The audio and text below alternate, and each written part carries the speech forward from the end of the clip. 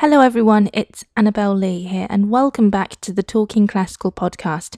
This week is Mental Health Awareness Week. It's a week that aims to get people across the country talking about mental health and also thinking about how to look after one's mental health and well-being. Being able to find ways to protect and maintain our mental health and also raising awareness of mental health has become more important over the last few weeks or so, especially during this time when so many of us are social distancing and also staying at home more than ever. And especially in the classical music sector, when so many freelance musicians and creatives' work has been cancelled, it's so important for artists and practitioners to be able to look after themselves, not only physically, but also mentally.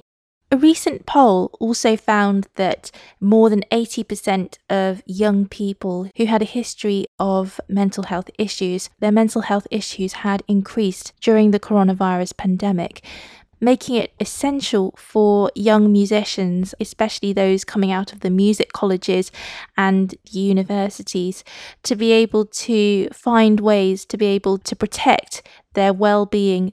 Here on the Talking Classical podcast, I've been doing some things to be able to raise awareness of mental health. Last year, I recorded an interview with Lucy Thraves, editor of Classical Music magazine, and Classical Music has been doing a year-long campaign called Harmony in Mind, which aims to raise awareness of mental health within the classical music sector. It's a really thought-provoking and timely conversation, I think. So please do listen to that. Lucy shares some really interesting insights and some stats. I've put some resources up on the Talking Classical blog with some tips on looking after your mental health and well-being. I'm also really hoping that we'll be able to do more episodes to be able to talk openly about mental health issues. So if you'd be interested to get involved, then please don't hesitate to get in contact. But for now, please do stay safe, and I hope that you'll be able to join me for the next episode, which should be coming